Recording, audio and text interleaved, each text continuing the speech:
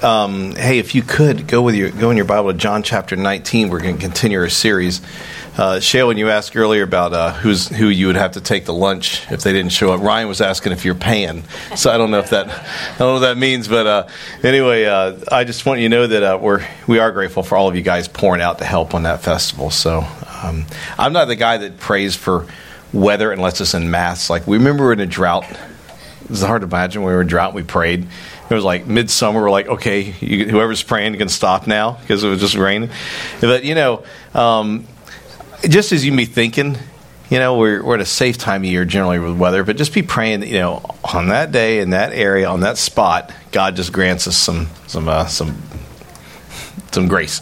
So to have we have good weather. I'm excited about that event because I tell you why.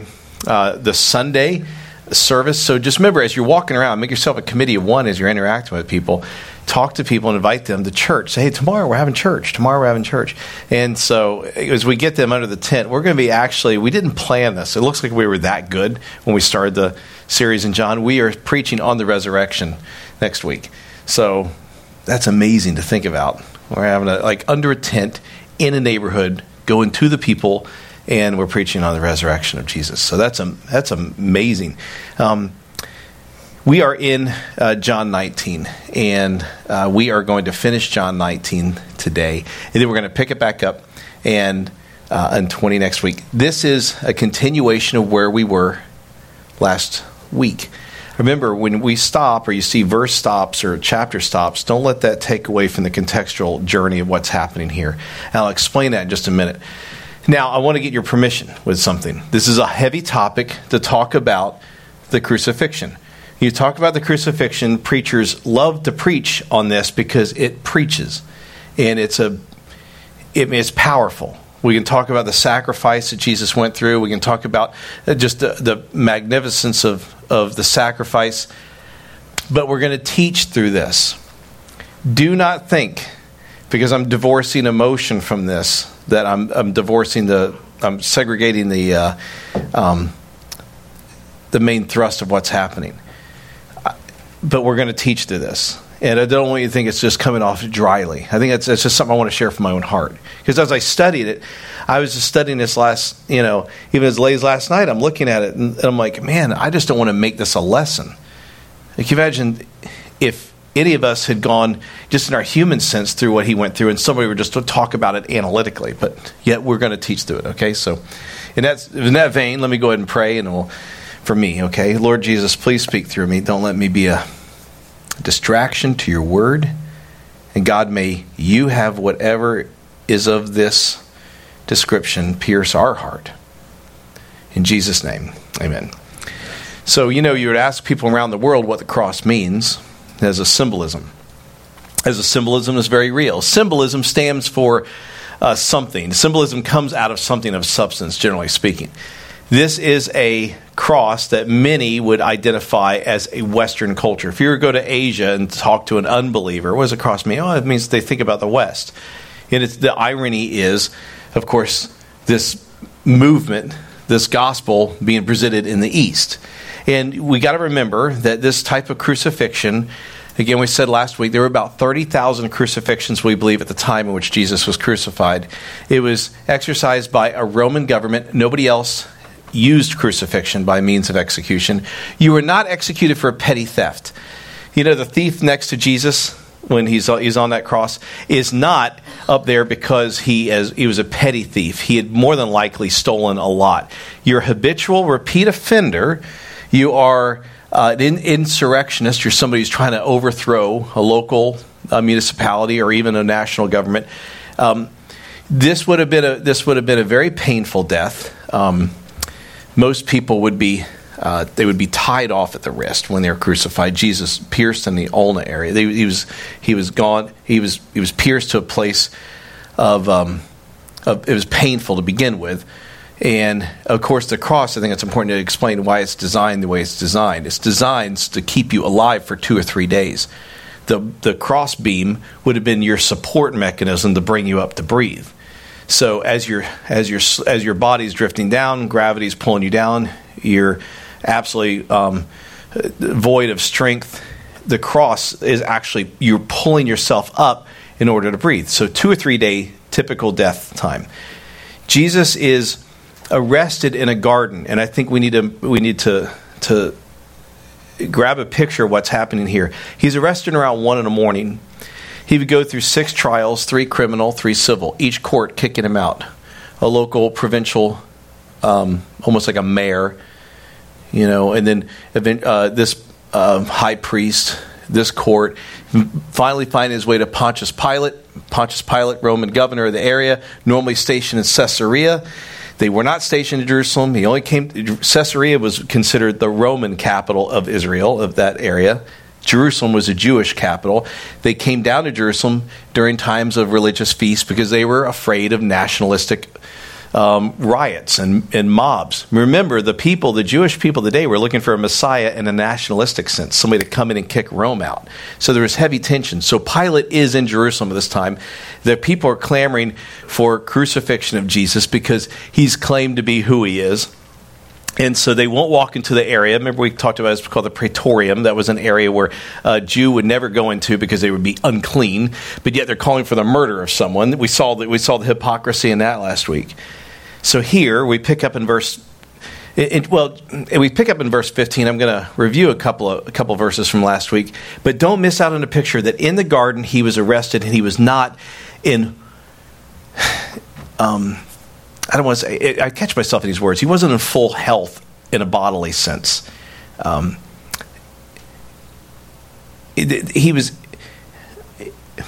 Jesus was suffering from a massive form of anxiety and pain and worry.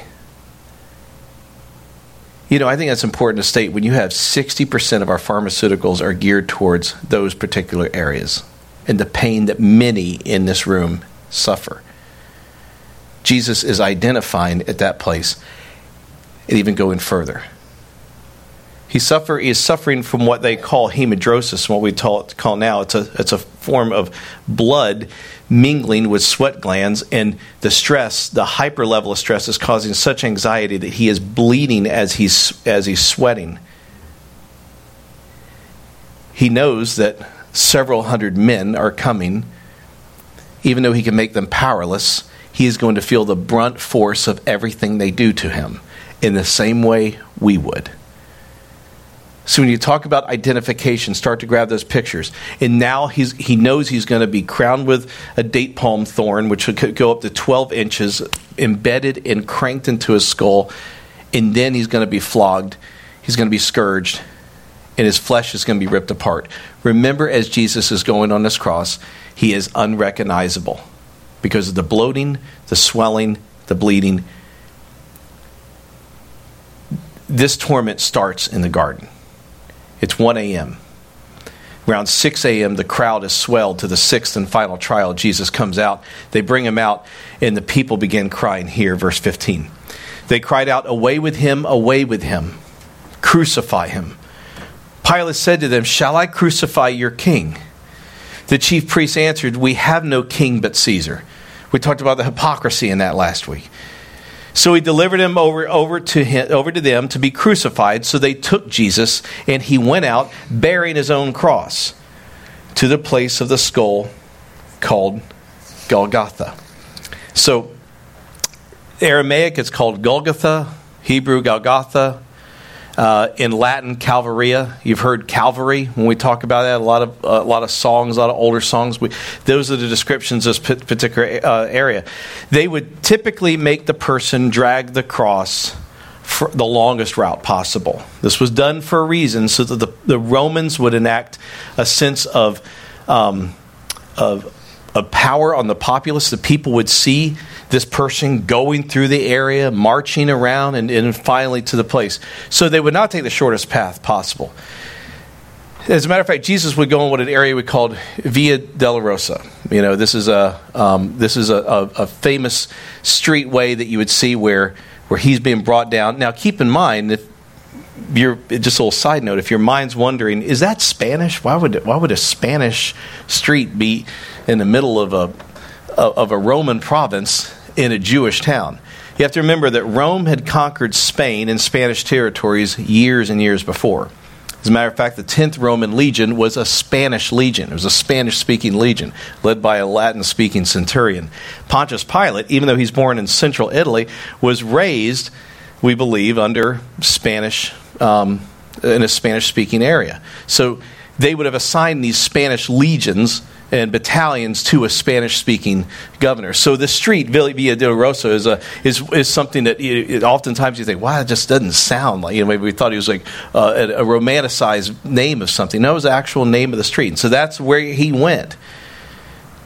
There's also a picture in our mind of what this cross would have looked like as he's carrying it. The pole to the cross, we believe, pretty accurately, would have already been installed, would have already been in place. He would have been carrying the upper beam called the patibulum. That is what he would have been carrying through the streets. So that would have been tied to him. He would not be pierced till he was there. Now keep in mind, nobody else was pierced. They were tied off. And that's going to come into play later. You're going to see that in just a little bit. So Jesus is going through with this upper beam, verse 18. There, they crucified him. And two others, one on either side, and Jesus between them. Pilate also wrote an inscription and put it on the cross. It read, Jesus of Nazareth, the King of the Jews. Now stop right here for a second. When you think of this, we think oftentimes, when we see a picture of somebody trying to portray what's going on, we see a picture. This was put in different languages, but I'll get to that in a second. Why did he do this? Why did Pilate put a sign on there, King of the Jews? So when I study for a message, oftentimes what I'll do is I'll delve into secular books about what they're saying about this. I mean, I will go in and see, well, I wonder what a state-funded institution that just speaks historically would say to this. There was a moment in thought and time, and academia actually caved to this, and they said there's no way they would go for it. There was one thought that he did this to say, a Roman governor would say, I've conquered and killed the King of the Jews. That was eventually given over as complete hogwash, because there's no way any Roman official would ever pick a fight with the Jewish population. Remember, they were down there to appease just let's appease them, let's let them have their laws, their rules, we'll let them. This would never have been done. Now, the majority of opinion, okay, this is not fact, it would say opinion as to why this would be done. Like, why would he put this on there? You have to ask. It's okay to ask these questions, but it's also okay to know you're not going to get a 100% conclusion on it. But think about it. Do you think he would have done this to get back at Caiaphas and Annas, the high priest, to say, you've been a thorn in my side, and now, by the way, here's a King of the Jews? It could be. All we know is Pilate and the high priest did not get along. And at this moment, the high priest have convinced Pilate, even against his own wife's opinion, and his opinion that he shouldn't be crucified, and that he finally gives in and puts a sign on here. But look at verse 20. Many of the Jews read this inscription, for the place where Jesus was crucified was near the city. And it was written in Aramaic, in Latin, and in Greek. So you have to remember different languages. You think of Aramaic, you think of Hebrew blending into that. That's a culture, the religion of, the language of religion, language of the people. Greek, the language of culture, of education. Latin, the language of rule, order, and law. And so he has it covered in every area. Verse 21. Going to think I'm weird for underlining certain words, but I think I just want to break it down in a second. So the chief priest, catch me on these two verses. I'm going to go to 21, 22, and I'll go back to 21. Watch what we read here. So the chief priest of the Jews said to Pilate, do not write King of the Jews, but rather this man said that I am King of the Jews. Pilate answered, what I have written, I have written. So they're looking at him and saying, what have you done? Why did you say this? You don't say he's King of the Jews. Say he said that he was King of the Jews. Now go back to verse 21. The reason I highlighted the word said is because that is written in an imperfect tense, meaning it's repeated. They're constantly repeating.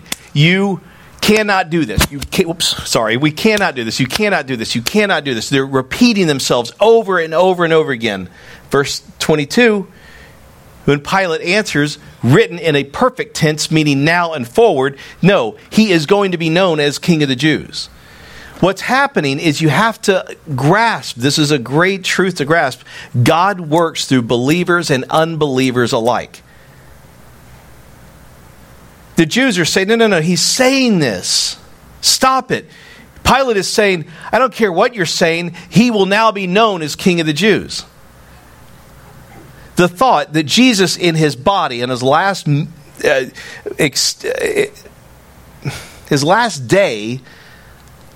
of this 33-year journey, completes the title of King of the Jews in the way he began it.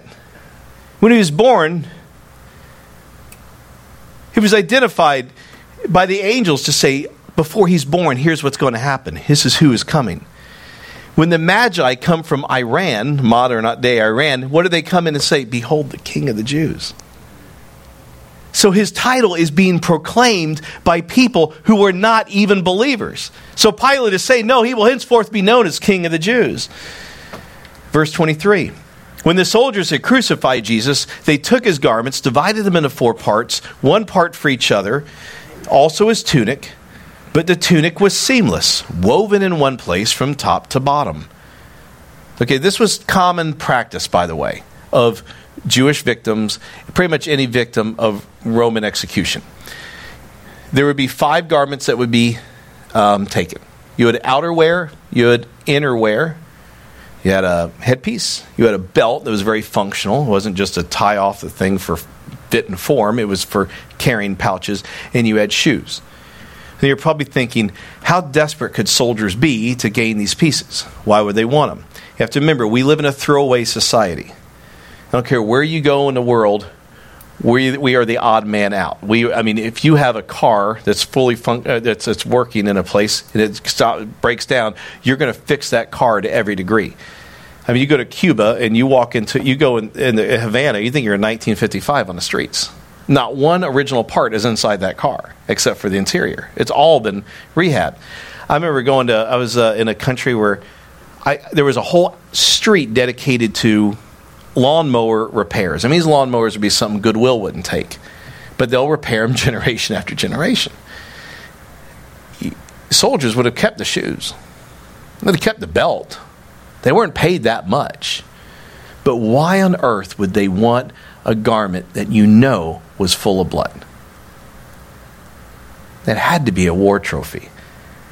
It had to be something to say, look what I have. It had to be something that could be sold to that small remnant of believers who we've seen are fanatics who would do anything. Surely we could get some good money. But in either case, this is what they did. And so they said in verse 24, they just said to one another, let us not tear it, but cast lots for it to see whose it shall be.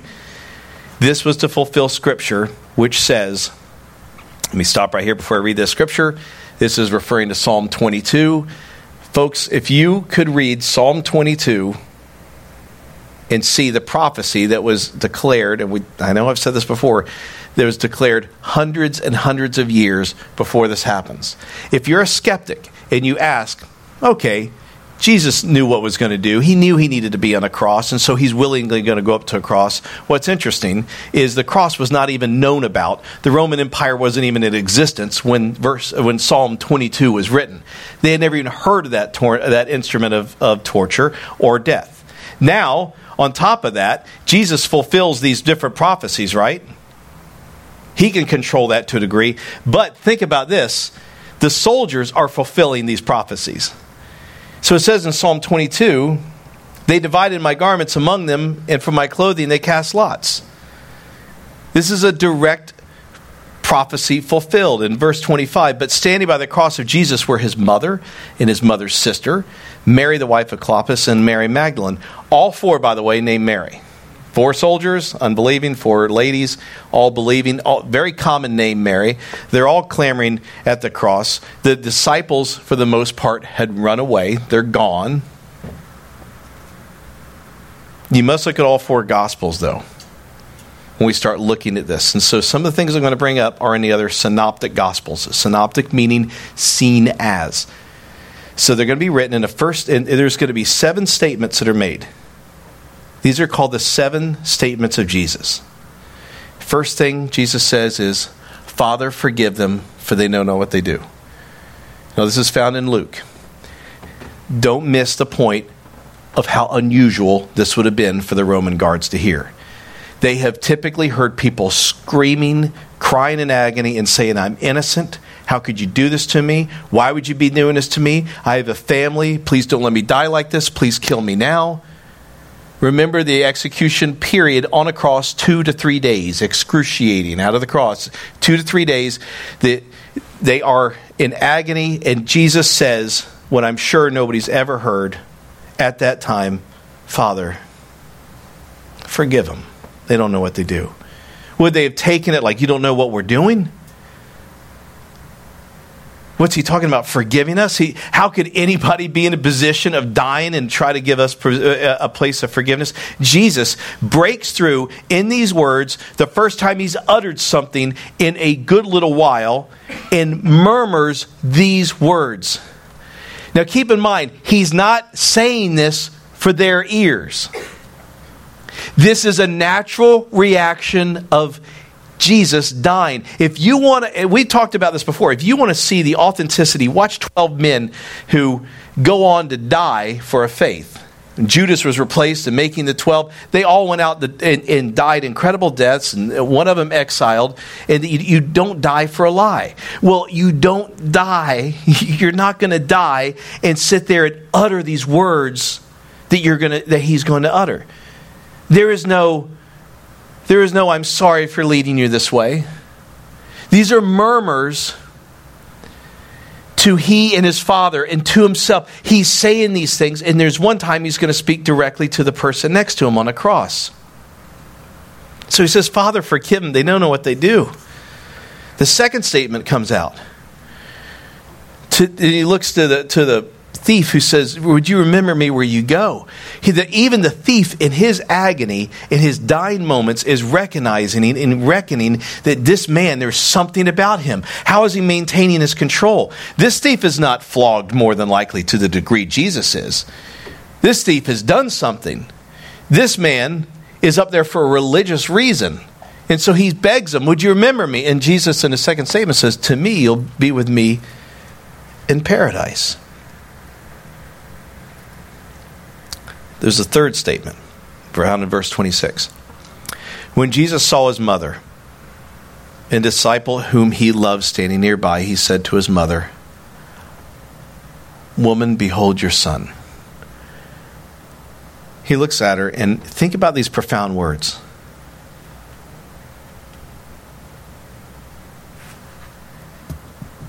If you were to die in front of a parent, if you were going through this agony, you would say, look away. Don't stare at this. Too painful. Go home. He says, woman, behold. Not just glance. Absorb and take in everything about me right now. Then he said to a disciple, he looked over at John, he said, John, behold your mother. From that hour, the disciple took her to his home. Jewish tradition would say that you were to be taken care of by your children. Jesus knew he would not be on this earth to take care of his mom. There's all kind of thought that she would live 9 years, 11 years, but all oral written tradition, we do know that she did continue to live with his disciple. And he took care of her. The fourth statement comes. And this fourth statement is very, it's hard to grasp this. Eli, Eli, lama sabachthani, my God, why have you forsaken me? Again, if you're going to invent a religion, and you're going to say, here is our pinnacle of everything. Here's the one that we claim is the victor over death, that knows everything, that is omniscient, omnipresent, that carries all the qualities and characteristics of God. And you are going to put him in a place of saying, my God, why have you forsaken me? We've spoken of it before. This is important to recognize. This is the abeyance of the Trinity. The Trinity who is constantly coming in to help. God who would come in, the Father who would say, there's my Son being baptized, whom I'm well pleased. In the Holy Spirit. Remember, Jesus was the one who introduced the Holy Spirit. How did he introduce the Holy Spirit? He's a comforter. He's a counselor. He's one who comes alongside you. He's your defender. Jesus gave these descriptions not because they were new, because they were pre-existent, because they exist at the time. And he said, you'll never have anybody that'll come alongside you. The Holy Spirit is not moving to take Jesus off that cross. The Holy Spirit is obeying itself, is holding back. At this moment, things are getting, the morning is beginning to turn to noon. Things are getting dark. There's going to be a darkness that falls in just a little bit. It's not even going to be recorded, by the way, in this scripture. It's recorded in Roman records. It's recorded in Jewish chronicles. It is recorded all throughout history as the day that this earth, this area went dark. But my God, why have you forsaken me? It breaks your heart to think. In a sense, forsaken means like you've forgotten me. Remember in the garden, he's going, you take this cup from me. He's scared. Was Jesus without sin? Yes. Did Jesus experience pain? Yes. Did Jesus experience anxiety? Yes. Did he experience frustration? Yes. Did he experience all these things? Absolutely. A total dependency. And so when there's times in your life and you sit there and go, my God, have you forgotten me? Have you forgotten? Why would you let this funeral happen? Why would you let this go on? Why would you let this stress go on? It's perfectly normal. That's a human thing we do. The humanity of Jesus is crying out. Fifth statement, verse 28. After this, Jesus, knowing that all was now finished, said to fulfill Scripture, I thirst. A jar full of sour wine stood there, so they put a sponge full of the sour wine on a hyssop branch and held it to his mouth. Now, I want you to think about these particular words. Go back to verse 28. It says, I thirst. This is not the first time he's not showing all his humanity here where he hasn't before. Do you remember when he walked up to the woman at the well earlier in John? He walked up to ask her for what? Ask her for water. He was thirsty. Keep in mind, he walked up to her and said, yeah, I know who you are. I know you've had 5 husbands. The guy you live with now is not your husband. I know your whole story. He knew everything about her, but walked up and said, I need a drink. Jesus is saying, I'm thirsty. Keep in mind of what his body's going through. We can't even imagine what his body's going through. He cries out, I'm thirsty. Then they take a jar. Now keep in mind, this is going to be different from the wine that would be offered to him on the Via Dolorosa. On the Via Dolorosa, as they're taking the prisoner through, or to any prisoner through on their long route to be crucified, they would take a stick. Either a Roman guard would have it, or others who wanted cheap, terrible thrills would take it. They would take a stick and they would put a sour wine up to the nose of the person, and it was a deadening agent to keep them going. It's a drug. Keep this going, deaden the pain a little bit so you can survive to get to the place of where you're going. This was a different type of wine, but had the same an effect as well. They would bring it up and they would try to give him something that was not poison to keep him alive, so that he would suffer more. He yells out, I'm thirsty. But check this out in verse 29. They put it on a hyssop branch. Within eyesight of the cross was the city of Jerusalem. We know Golgotha was located near the city. He could see in those synagogues, it was a day of preparation. There were literally thousands thousands of lamb being brought into the synagogue to be sacrificed. As they're bringing them in, they would bring them in. The priest would check the bones, look at them, make sure there's no unbroken bones, make sure it wasn't the litter trash that they would be brought in from some farm, brings it in, inspects it, looks at it, kills the lamb. They would take it home. They would take this hyssop branch and they would take it, dip it in the oil, the blood. Put the blood over the threshold of the door. And meanwhile, the Lamb of God hanging on a cross with sour wine put on a hyssop branch and given over to one who's not even noticed in Jerusalem. The irony of what is going on, the end of the sacrifices, what Jesus has come to say, it is over, it is done, no more sacrifices. You've been sacrificing to us. Heaven now has turned everything around, and now I am your sacrifice, and you no longer sacrifice. So, unbeknownst to almost 2 million people in Jerusalem, is the Lamb of God on a cross, having a hyssop branch, ironically bringing it up to his mouth at the same time the hyssop branches are doning the thresholds of doors with blood of lambs. The sixth statement on the cross. Verse 30. When Jesus had received the sour wine, he said, "It is finished." And he bowed his head and he gave up his spirit. Again, the Jews did not kill Jesus. Romans did not kill Jesus. He gave up his life. Think about all that. Think about all that timeline.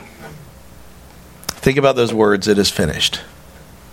Think about what it means that tetelestai, it's over. But that was the sixth statement. Verse 31 carries. I'm sorry. Before verse 31, there was a seventh statement. Father, into your hands I commit my spirit.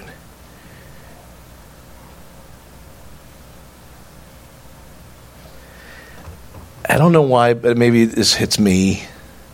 You know, you read scripture and you reread it and you reread it, and 20 years later you read the same scripture and something jumps out.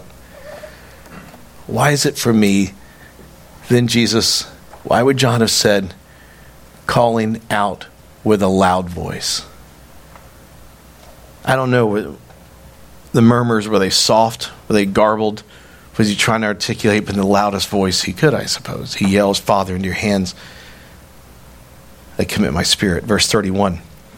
Since it was a day of preparation, and so that the bodies would not remain on the cross on the Sabbath, for the Sabbath was a high day, the Jews asked Pilate that their legs might be broken and they might be taken away. So the soldiers came and broke the legs of the first man, and the other who had been crucified with him. But when they came to Jesus and saw he was already dead, they did not break his legs.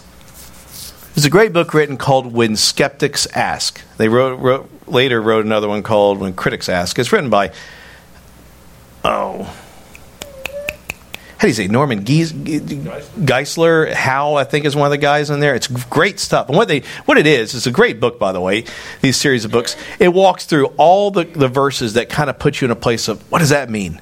As a skeptic or as a critic, and then answers these questions. Colin, I know you love reading those kind of things. And here in this particular case, you would get to this place and you would say, what did not break his legs? As a skeptic, I don't think I'm a skeptic when it comes to people. I believe in the best. I don't assume the worst. I just do. But when it comes to believing things, I'm a skeptic. I look at it and if you were to tell me Jesus fulfilled these massive amount of prophecies, I mean, just fulfilling one would be, the Powerball would blush at the prophecies being fulfilled at just one. But to fill over 300 and something, come on, there's no way. And I'm thinking, well, yeah, I think he could. The skeptic in me would say, Jesus knew what he had to do to fulfill the prophecy, if he had to go to do this, even through excruciating pain, even this, even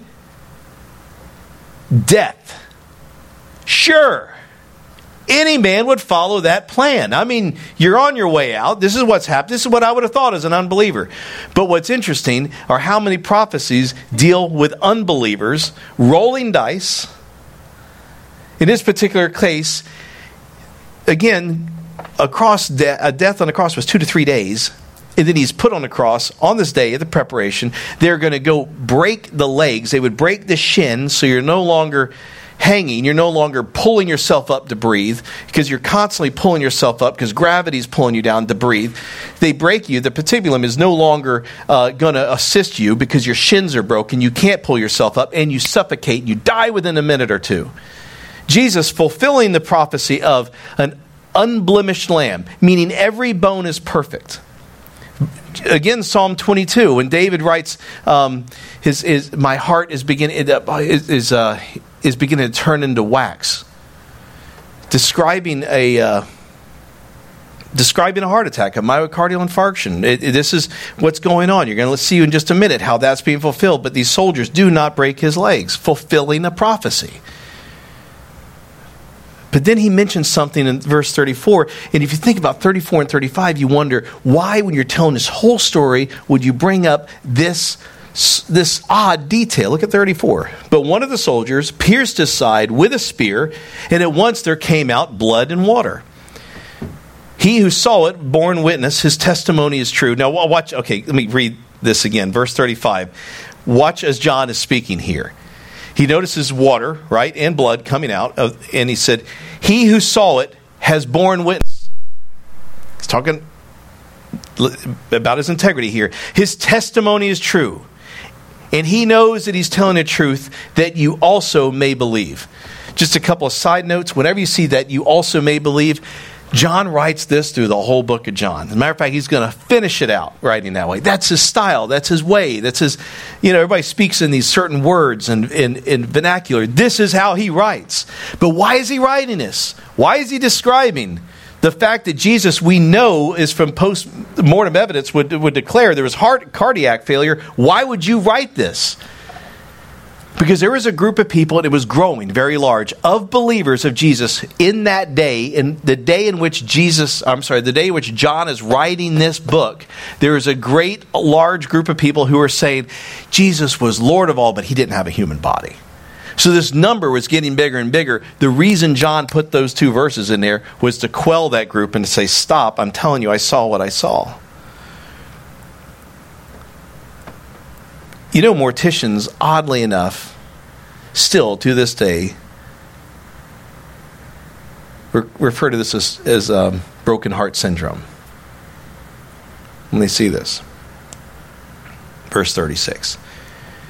For these things, those two words, by the way, these things, what we've talked about here, took place that the scripture might be fulfilled. Not one of his bones will be broken. And again, another scripture says, they will look on him whom they have pierced. He's referencing another verse in Zechariah 12:10 that just happens to mention, oh, by the way, a long time ago was told our Messiah will be pierced. What does that mean? There was no even concept or thought of it. What would that possibly talk about? Verse 38. After these things, Joseph of Arimathea, who was a disciple of Jesus, but secretly for fear of the Jews, asked Pilate that he might take away the body of Jesus. And Pilate gave him permission. So he came and took away his body. Nicodemus also, who had earlier come to Jesus by night, came bringing a mixture of myrrh and aloes, about 75 pounds in weight. So they took the body of Jesus, bound it in linen cloths with the spices, as is the burial custom of the Jews. Now, in the place where he was crucified, there was a garden. And in the garden, a new tomb, in which no one had yet been laid. So because of the Jewish day of preparation, since the tomb was close at hand, they laid Jesus there. Verse 42 is going to get us to the point of next week, and will be an amazing chapter. I became a Christian really at a Baptist level, and a lot of us grew up, a lot of you guys, right, kind of Baptist upbringing. We're guilty of something. We walk through people in which to receive Christ as your Savior, to take it from a head knowledge to relationship, what do? We talked about the filth of who we are as a sinner. We talk about the magnificence of a saving Jesus. We talk about the cross and what happened there. Oh, and then, by the way, he was raised 3 days later. We treat the resurrection of Jesus Christ like an extra point after a touchdown. Oh, and by the way, he rose again. The crucifixion was for us. The beating was for us. The resurrection was for us. Paul would say later, everything in which we've ever done would be pointless, absolutely pointless, if it were not for the resurrection of Jesus Christ. And so in this particular case, when it says this is the burial custom, it still is the burial custom in Israel. If you were to die this morning, you would be buried tonight. You would not be embalmed. At most, you would be buried in the morning. You would be covered with different ointments and things to keep the smell at bay as best it could. But these two men, why was Joseph of Arimathea mentioned in all 4 Gospels when not even all the 7 statements were? And I'd like to think that we not leave here today until we recognize the qualities of a guy named Joseph and a guy named Nicodemus. Joseph of Arimathea, it sounds fancy, but I don't know what his background was, how he lived.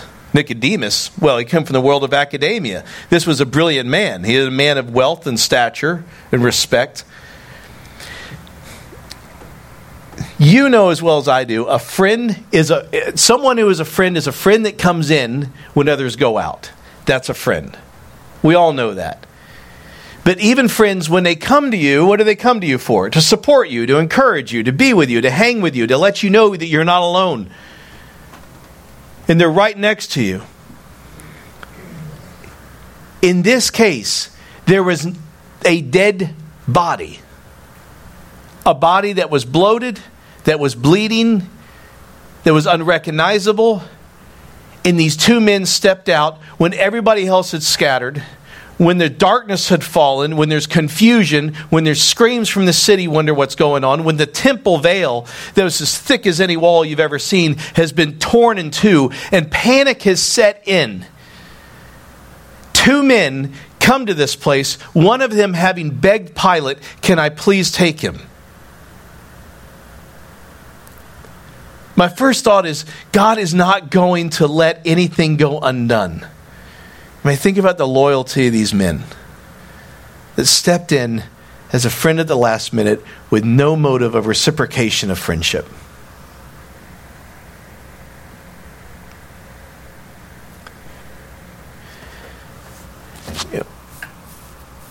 Those words, "it is finished," tetelestai, can be used multiple ways, and every one of them apply to who Jesus is.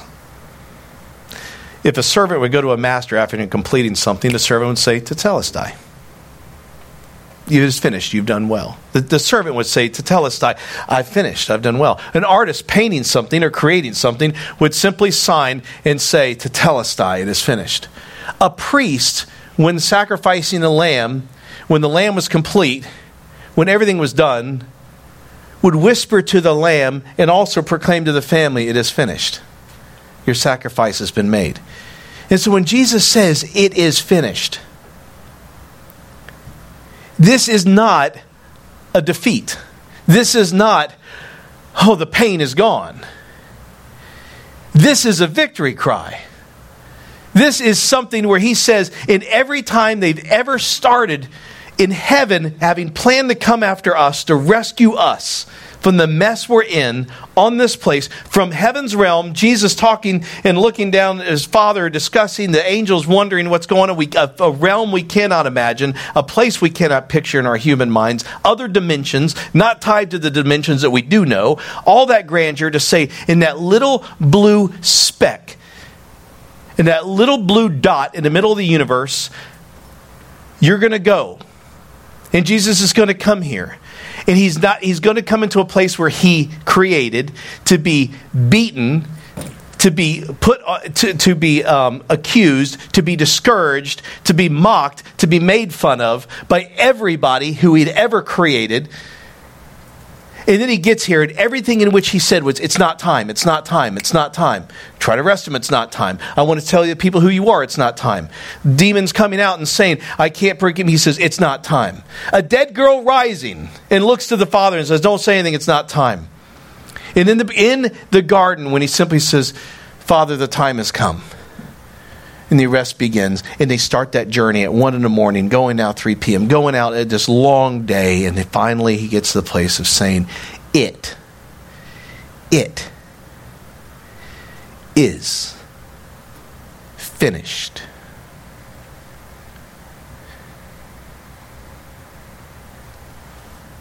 Not, I'm over this.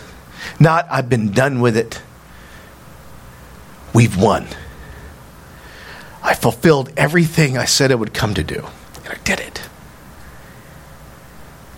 And he did it for you. So yesterday was a busy day. Had my phone off a lot. Had a funeral in the morning and wedding in the afternoon. And I got a call from Joyce Anderson. And I missed the call. And I looked down. I got another call from Dan Hobby. He was a close friend. And I called Dan Hobby real quick. I said, Dan, everything all right? He goes, have you talked to Carl and Joyce today? I said, no. What is it? And then Dan just choked up. And he said,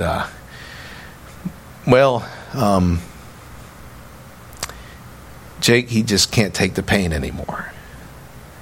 So to give you a backstory on Carl and Joyce, they typically sit in the back corner at the 9 a.m. service right here. And we started this church, and he just got word that this place Creekside was going on, and they pull up and they walk in, and they're in their late 80s. He had retired in the military, and paratrooper, seen a lot of things. And by his smile, you'd think he's protected in a cloak of all innocence. In their beautiful Tennessee accents, they walked in that door, he with a cane, or he with a walker, she with a cane, he going through dialysis 3 or 4 times a week, and never have they complained. Ever. If they're not here, he's in the hospital. And I would look at it, and they walked in, and here's what they said. They walked in, and I'm thinking, well,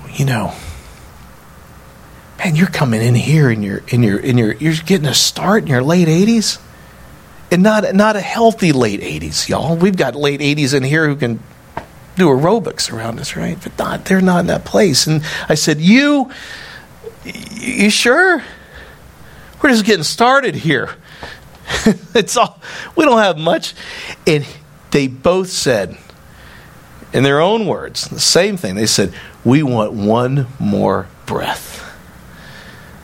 Want one more run at something. I want to do something one more time. I don't want to sit. I want to do something. And they came on board. And not one time from visiting a hospital or calling them was there ever, we're hurting. I've just been blown away. And so when I talked to her yesterday, she put on speakerphone. And I'm like, oh, Joyce. And she said, oh, Jake, he just said the pain needs to stop. That we're going to call hospice on Monday. And we're going to...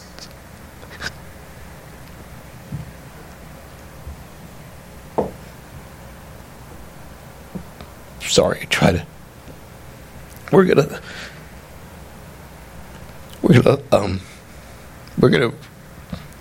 we know that it's time. And he had heart failure for months, but he kept fighting. And I said, we always kept saying, they're draining fluid off his lungs, off his heart, and he just wouldn't stop fighting. He finally said the fight's over. And she says, and I've told him it's okay. And I said, Carl, You have left nothing undone here. I can't say that. Can you? For Carl, he can say it. 2 letters. It. A boy born in poverty in Tennessee, pulling his own bootstraps up and making a journey, going to serve our country, and first time out of a plane was to jump out of it to fight someone. It. 2 letters. That life is finished. And tomorrow he signs a paper that says, stop the healing. I'm ready. And he did so with victory in his voice. There wasn't regret. It is finished is a rally cry. It is a victory cry. And Jesus says it, those 2 letters describing everything, is finished. And the words reverberate today to say in all the things you've ever wondered, God, can I be forgiven? It is finished. God, but you know I haven't walked with you. It is finished. God, you know the problem, you know the turmoil, you know my mind. I present one thing and who I am in church, but I go home, I'm a wreck. No, it is finished. You're forgiven. All those things that think you separate you from God, they're over and they're done. Don't try to put him back on that cross again. Don't do that. Don't say for some reason your struggle or sin is greater than a sacrifice. I know that's not your intention, but it is finished. His life walking on this earth is finished. All that stuff that you deal with is over. It's finished. For those of you who see yourselves as impure, he sees you in Christ as being pure. For those of you who see yourself as insecure and wondering, can I ever be this person? He sees you in full acceptance. This is who he is. And so that's my, that's my challenge to myself. I have a long way to go in a lot of areas before I could ever say to you, say to myself, and say to God, I've left nothing undone here. And may we be a church that people walk in here, and no matter what, no matter from where, no matter who they are, we're a church that has a banner of it is finished. It will never forget what the it meant. We'll never forget what the journey may be for them. And so I say this for 2 crowds. Those who believe, to say this. We have a long way to go, don't we? Some of us, if we're honest with ourselves. And for those who are not believers, he did everything he could do for you. Everything. And I would ask yourself, if you would just take a time and just think, has there been a time when you've just truly accepted him and you've truly said, God, yeah, I believe it. You don't need a priest, you don't need a pastor to pray with you in that area. You don't. There are no magic words in a sinner's prayer. It's an acceptance that you know that you're going to die because sin has caused you to die. You know that you need a Savior because there's only one Lamb that can forgive you, and that Lamb is Jesus. There's no tradition that can save you. You know in this prayer that you pray at some point that you say, God, I surrender. I can't figure it all out. I can't fully grasp it. Just say, I give in and just move. He doesn't say surrender your brain at the door. As a matter of fact, he says, wake it up and begin to grasp things you've never seen before. Accept the fact that he died for you. Thank him for the fact that he died for you. And then recognize that he rose again for you. Because just like Carl said, I don't have to die in pain. And neither do you. Neither do you. That funeral yesterday that I preached, an 89-year-old lady who grew up, by the way, in the middle of the sticks, in West Virginia, she used to read this geography book. It would have pictures of like Switzerland and all this stuff. She had no idea her son-in-law would become a 2-star general and would go all over the world. And he would bring that little lady from West Virginia to visit everywhere. He said, and everywhere she went, all she could say is, it's just like the book. And her West Virginia accent is just like the book. It's just like the book. I don't know what it's going to be like in heaven. But whenever we're in it, whenever we talk about it, whenever we feel it, I think we're going to get up there and say, it feels so good. It's just like the book. Just like it. It's finished. We have the easiest role possible. Would you pray with me? Jesus, thank you for your word. Lord, thank you for your message to our hearts. God, without any other thought in our mind, for those who believe and hear, we would think this and take a moment to pray. God, what are the areas we need to stop putting you back on the cross? For it's over. What are the areas, our weaknesses, those things that tear us down, and help us stop? Help us, Lord, grow closer to you through recognizing that you took all this for us. And God, for those who've never trusted you as their Savior, that, Lord, the person that invite them here could be the best minister they ever speak to. Or maybe they can come up to one of us and say, I don't know exactly how to word it. I don't know what to do. If you have any questions, just ask one of us. Take that time to call them and claim them as your Father, your spiritual Father. Lord, we pray that you give us a grace next Saturday. God, bring us together as a church next Sunday. There are going to be a lot of visitors. Father, I'm sure there's a lot of anxiety that will fall on us unnecessarily. God, we want to make you proud as your kids. Be with us, please. In Jesus' name, amen.